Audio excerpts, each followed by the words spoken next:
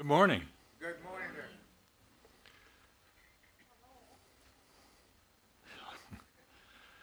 Well, it's a new day. Actually, it's a new season here at this church. And you need to start bringing your Bibles because I'm not going to promise I'm going to have the words up every week. Sometimes I get these messages on Saturdays, and there's really not a lot of time, to put stuff together. So it's not that I'll never have it, but you can't rely on me having it anymore. It's just kind of how things happen. Sally and I spent last week in a wonderful place. We were in Lancaster, Pennsylvania at the Voice of the Apostles conference. And the lineup of speakers at that was unbelievable, each one with a terrific message that actually all kind of fit together in the end. So the message that I'm going to give you today, I'm stealing directly from Bill Johnson. But I've always heard that as long as you give attribution, that's okay. It's okay. So know that there's probably, 5 to 10% of Jeff and 90% of Bill in this message. But it so impressed me, and I thought it was so good, and I really thought it was something this church needed to hear, which is one reason why I wanted to do it. So like I said, you need to start bringing these if you want to follow along. Amen. Wouldn't be a bad thing to bring them regardless. So, the text we're going to look at today is from 1 Samuel, and it's chapter 14. And it's an interesting story.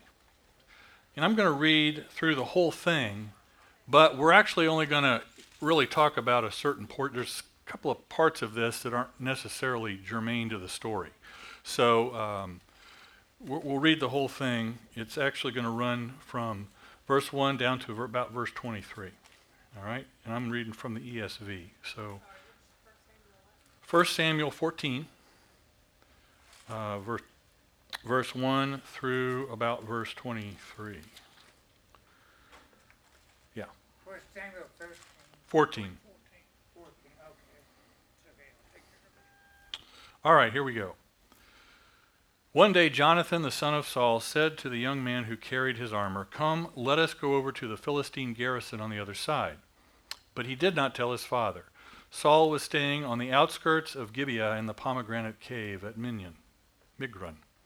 The people who were with him were about 600 men, including Ahijah, the son of Ahitub, Ichabod's brother, son of Phinehas, son of Eli, the priest of the Lord in Shiloh, wearing an ephod. And the people did not know that Jonathan had gone. Within the passes by which Jonathan sought to go over to the Philistine garrison, there was a rocky crag on the one side and a rocky crag on the other side. The name of the one was Bozez, and the name of the other was Sina. The one crag rose on the north in front of Michmash, and the other on the south in front of Geba. Jonathan said to the young man who carried his armor, "Come, let us go over to the garrison of these uncircumcised. It may be that the Lord will work for us, for nothing can hinder the Lord from saving by many or by few." And his armor-bearer said to him, "Do all that is in your heart, do as you wish. Behold, I am with you, heart and soul." Then Jonathan said, "Behold, we will cross over to the men, and we will show ourselves to them. If they say to us, 'Wait until we come to you,' then we will stand still in our place, and we will not go up to them. But if they say, 'Come up to us,' then we will go up, for the Lord has given them into our hand, and this shall be the sign to us." So both of them showed themselves to the garrison of the Philistines. And the Philistines said, "Look, the Hebrews are coming out of the holes where they have hidden themselves." And the men of the garrison hailed Jonathan and his armor-bearer and said, "Come on up to us, and we will show you a thing." And Jonathan said to his armor-bearer, "Come up after me, for the Lord has given them into the hand of Israel." Then Jonathan climbed up on his hands and feet, and his armor-bearer after him. And they fell before Jonathan, and his armor-bearer killed them after him. And that first strike with Jonathan and his armor-bearer made killed about 20 men, within as it were half a furrow's length in an acre of land. And there was a panic in the camp, in the field and among all the people. The garrison and even the raiders trembled. The earth quaked, and it became a very great panic. And the watchmen of Saul in Gibeah of Benjamin looked, and behold, the multitude was dispersing here and there. Then Saul said to the people who were with him, "Count and see who is gone from us." And when they had counted, behold, Jonathan and his armor-bearer were not there. So Saul said to Ahijah, "Bring the ark of God here." For the ark of God went at that time with the people of Israel. Now, while Saul was talking to the priest, the tumult in the camp of the Philistines increased more and more. So Saul said to the priest, "Withdraw your hand." Then Saul and all the people who were with him rallied and went into battle. And behold, every Philistine sword was against his fellow, and there was very great confusion. Now the Hebrews who had been with the Philistines before that time, and who had gone up with them into the camp, even they also turned to be with the Israelites who were with Saul and Jonathan. Likewise, when all the men of Israel who had hidden themselves in the hill country of Ephraim heard that the Philistines were fleeing, they too followed hard after them in the battle. So the Lord saved Israel that day, and the battle passed beyond Beth-aven. Okay. Pretty interesting story. Yes. So, first of all, we have Jonathan and this young guy who was his armor bearer, and they decide that they're going to go over to this Philistines, and they say, let's go over to where the uncircumcised are. And uncircumcised in this sense means physically, but it also is essentially saying that these were people who were not of the covenant of God. Right? So that's really what they mean here. It's less of a physical description than it is a spiritual description. And so Jonathan says, "Let's go," and his armor bearer says, "Sure, I'm with you, man." And off they go to do battle, essentially. So let's stop and look at this for a second. Who do we have that's mounting this attack? Is it a division? No. A brigade? No. No. A regiment? Nope. No. Battalion? No. Company? Nope. No. Platoon? No. quite. Squad? No. Section? No. We have one trained soldier and one boy who carries the trained soldier's stuff. Right. Think about the armor bearer as kind of like the equipment manager at the Y. He's the guy who hands out the basketballs, right? And, we don't really know exactly how old Jonathan is here. Obviously, he was old enough to serve. So this young man is probably barely a teenager. I mean, he's got to be old enough to be strong enough to carry this stuff, but he's not old enough to be in the army. So this is the armed force that is going to take on a garrison of the Philistines. Okay? So just kind of keep that in mind. And then, so we move on to verse 8 where it says, Jonathan said, "Behold, we'll cross over to the men. We'll show ourselves to them. If they say to us, 'Wait until we come to you,' then we'll stand still. If they say, 'Come on up,' then we're going to go up to them," which means the Lord has given them to us. Now, there are a lot of really excellent battle plans in Scripture. In fact, one occurs several chapters before this, in what was pretty much Saul's very first defense of Israel, where the Ammonites were attacking a town called Jabesh Gilead, all right? And so they came up with this plan, it was executed, and it was a huge success, all right? So there are other battle plans like that in Scripture. This isn't one of them. In fact, You could say that this might be the dumbest battle plan in the history of battle plans, unless God is in it. Exactly. Amen. Unless God is in it. And that changes everything. And then I'm thinking, well, okay, so he comes up with this idea of that they're going to go, and basically what they're going to do is they're going to go out into the opening, between the two crags, and they're going to be like, here we are, hello, Philistines. All right. And so at that point, if the Philistines, say, come on up, then that's their sign. All right. Let's think about that for a second. Personally, I'm going to need a better sign if this were me.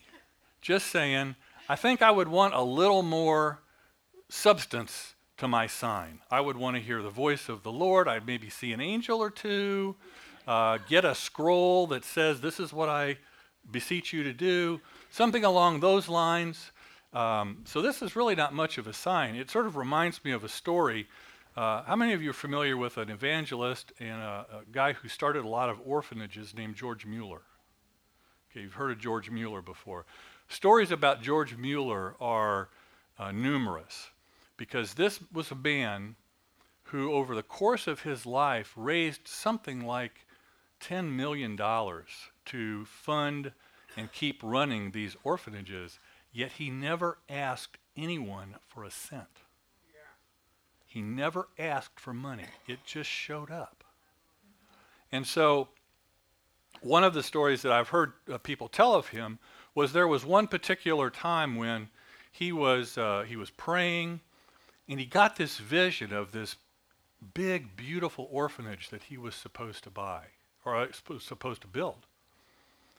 And so he's walking out of his home, going somewhere, and he sees a penny on the street.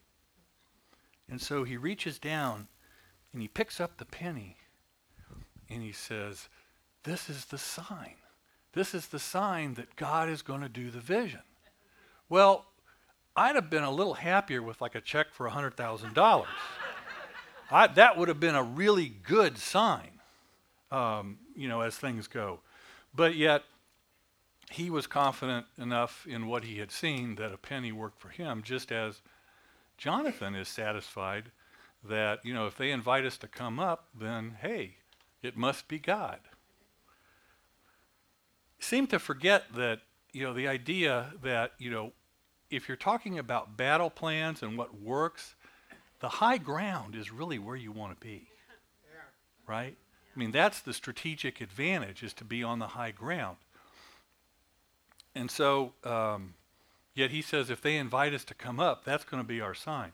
So they invite him to come up, and so Jonathan says, all right, follow me. So now what do? They crawl. You talk about giving away any possible tactical advantage in a battle. You're now, everything that you're crawling on your hands and knees up a hill with your enemy up above you, ready to do just about anything they would want to do to you, because you are completely unable to defend yourself. Right. You can't even get a sword out because you're crawling up the hill.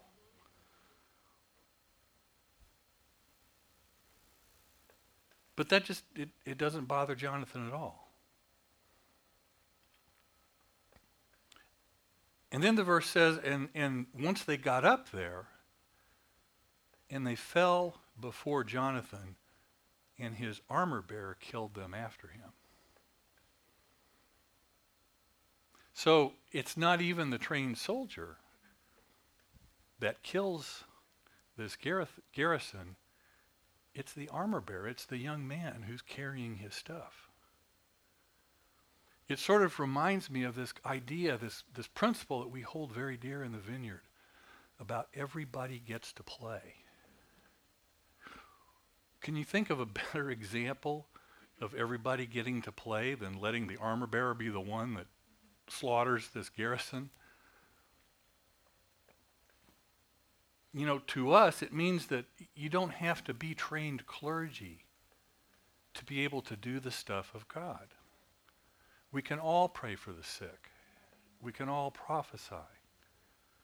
You know, we can all take advantage of the gifts that God has given us, even if we're not one of the, you know, the clergy.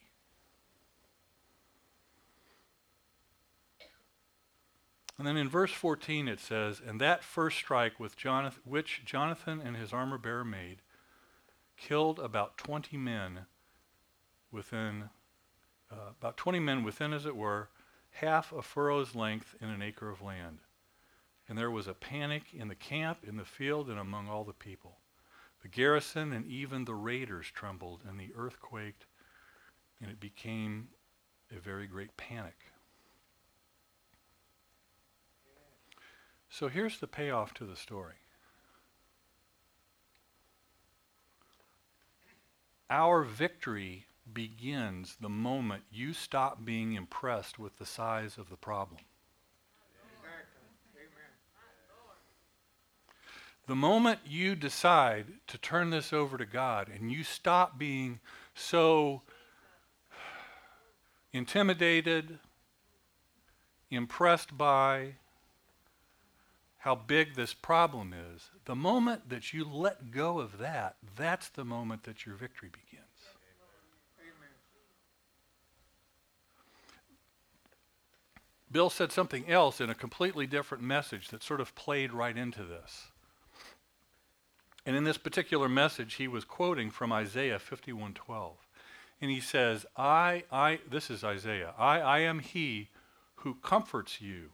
Who are you that you are afraid of man who dies?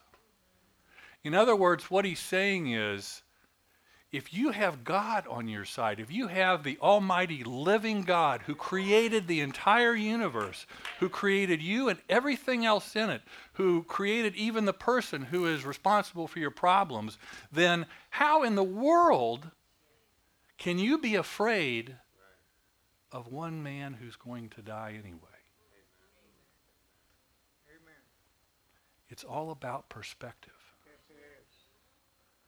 And when we can get our perspective correct, in other words, to start to focus on who we are and who God believes we are, then the problems start to really, just go away. And it even reminds me of something I said a long time ago when we started the Revelation series. People are all, on edge and tense about the election and what's going to happen and all this.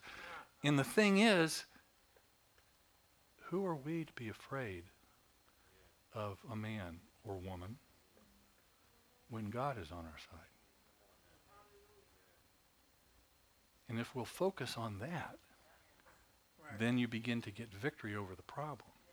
And while, you may care at some level, and it is important at some level, who wins the election, we know it's not the end of the world if your particular candidate doesn't win. God's still going to be in control the day after the election. Right? So, I want to drop down now and look at verse 21. And verse 21, verse 21 says, "Now the Hebrews who had been with the Philistines before that time, and who had gone up with them into the camp, even they also turned to be with the Israelites who were with Saul and Jonathan." Well, who are these guys? Well, essentially they're mercenaries, right? They're going to fight for whoever's going to pay them the most money. And in this case, the Philistines must have outbid the Hebrews because they've decided to switch sides. And so they're in the camp with the Philistines, even though they're of the same tribe essentially as the Israelites who they're in battle with. But here's the second point that I want you to get out of this. And that's that observed courage draws people into their destiny. when you see what the courage of someone else is allowing them to do, it gives you a sense of courage yourself, or maybe even a sense of peace, because something that was troubling you now has become clear. And so you're able to do something that you maybe didn't think that you could. I mean, I can't begin to tell you.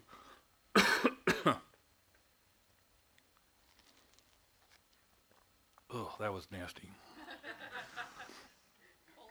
Yeah, should have just choked.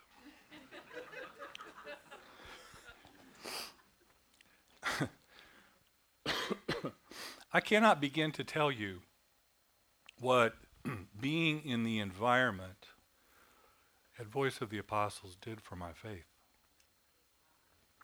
And the things that I saw, and the things that I heard, and the things that really boosted my faith beyond anything that I had thought before. And then finally, in verse 22, it says, "Likewise, when all the men of Israel who had hidden themselves in the hill country of Ephraim heard that the Philistines were fleeing, they too followed hard after them in the battle." Now here we have a third group. These are the chickens. These are the folks that rather than enlist in the army or to be part of the army, they went off and hid in the hills, right? They don't want to have anything to do with this. It's like, well, not my battle, not today.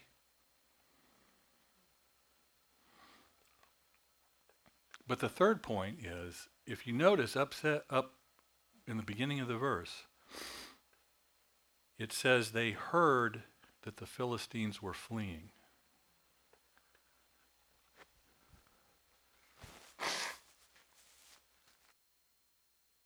I think they heard more than just that the Philistines were fleeing. I think they heard about what happened. Yeah.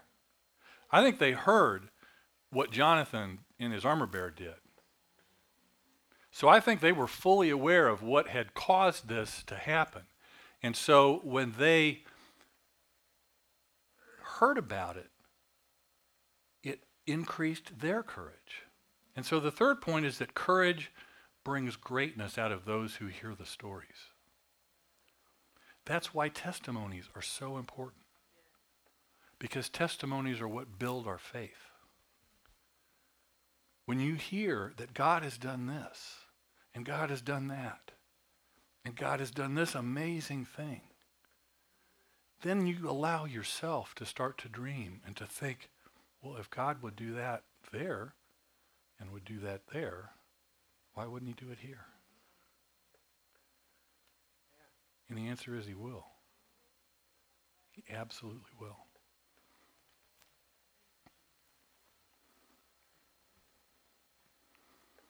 And I think the other reason is that oftentimes in testimonies, we hear our own stories in the stories of other people.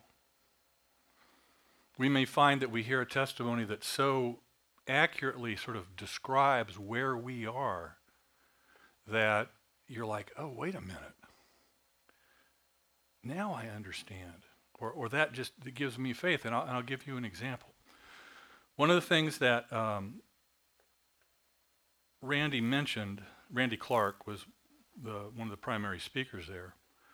And he said at one point that he was only aware that John Wimber had actually had a manifestation of the Holy Spirit. In other words, that he fell down under the power of God on one occasion.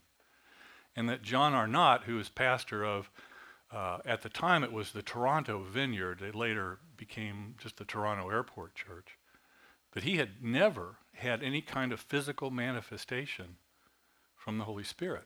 And yet both of those men had amazing ministries where they could minister in the power of God and have those kinds of things happen in other people's lives. They had just never experienced it themselves. And I can't tell you what a relief that was for me. because I've had that experience on a couple of occasions, but, I remember reading a book that was written by the man who's now the head of the vineyard in Canada. And he would talk about going to these pastors' meetings where, they would be ready for, the speaker would say, okay, we're going to ask the Holy Spirit to come. And so they would all stand there and stand. He said it would stand there. And then pretty soon he would decide he wanted to see what was going on, because he was still standing there and he's, looking around.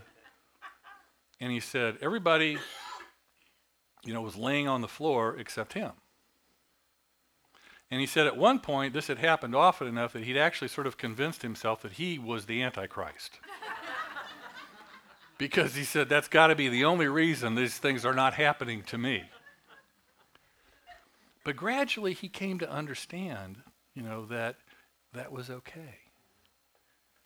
That his ministry wasn't necessarily suffering just because he didn't have this particular experience. And I think, if I remember something else that Randy said, it was that oftentimes our expectation of what God is going to do gets in the way of God actually being able to do something. Because we think, well, he's going to move in this way. And that the only way that I'm going to receive a touch from God is if I actually gone down under the power of God and I'm laying on the floor. And if that's what you think, then you don't have any kind of faith that God could touch you any other way. And so if that doesn't happen, then you automatically assume, well, nothing has happened. When in fact, you could have been touched mightily. But your own mental assent or unassent kind of blocked it from happening. Unassent? I don't think that's a word, but you know what I mean. See what happens when I don't write things down? I'm now making words up.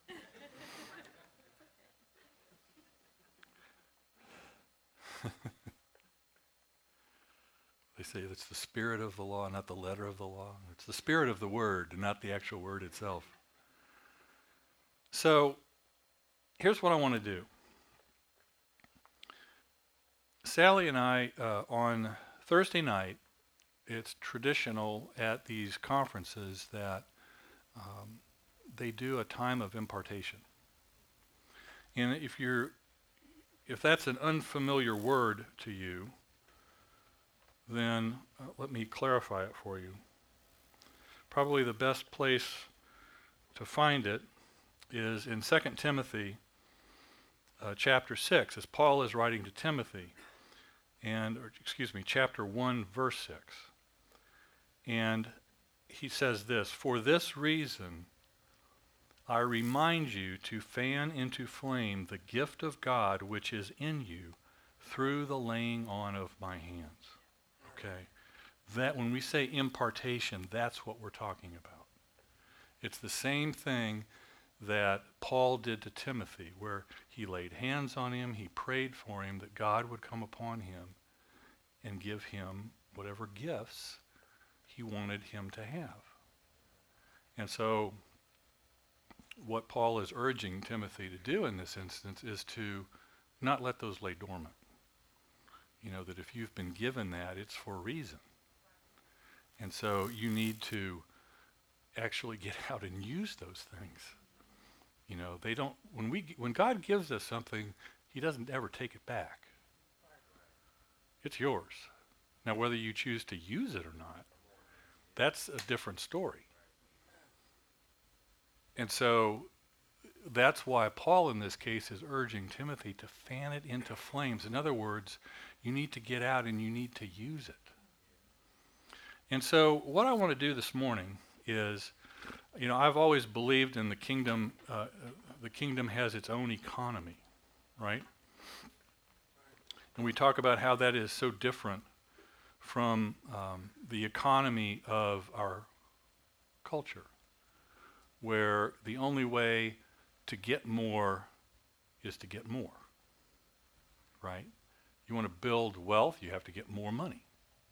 Well, that's what the kingdom says is completely the opposite of that. The kingdom says if you want more wealth, then you have to give away what you have.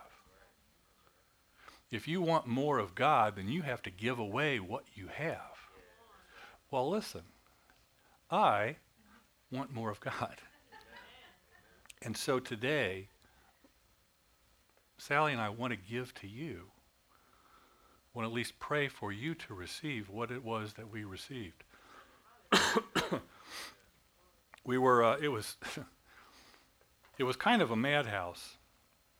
When they did this, he asked the Assemblies of God pastors specifically to come up first. And he prayed for them, and he actually did some repenting because, for so many years the church had sort of ostracized those who were in the Assemblies of God, and some even saying they weren't really part of the church, and some really negative things. And so he took the time to repent on behalf of the church for the attitude that many in the church had towards that particular denomination. Well, so he was supposed to pray for them, then he was going to ask people who were not denominationally affiliated to come up, and then finally those who were. Well, that didn't last very long. It kind of broke down into this madhouse rush. I'm a rule follower. So I'm waiting my turn, right? Bad move. But not really. It works out. So finally we're noticing that everybody else seems to be going to the front. So we're like, okay, time to break the rules. So we head on up, and it's really crowded. There's still those waters back here? Yes. And there's bodies all over the stage. There's bodies all over the auditorium. It sort of looks like a war zone, in a really happy way. Because obviously God was touching a lot of people. And so we just stand there for probably half an hour, waiting. And finally they decide this is not going to happen. So they sent some of Randy's students into our little section where we have all these pastors and spouses standing there waiting to be prayed. And I don't know what the young man's name who prayed for us was, but we both got zapped. If he'd stayed there about another, 10, 15 seconds, I'd been on the floor for sure, because I could feel it, and I just got like blazing hot all of a sudden, and so did she. And so we want to give that to anybody here who wants more of God. Now, it's not a requirement. You don't have to.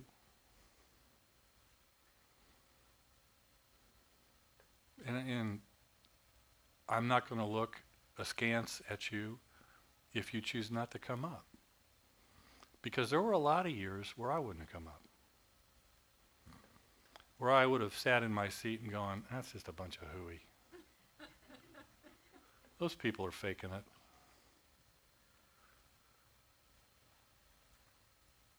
But fortunately, God helped me to see things differently. And I was able to see and to understand that this was real. This is real. So, let's do this.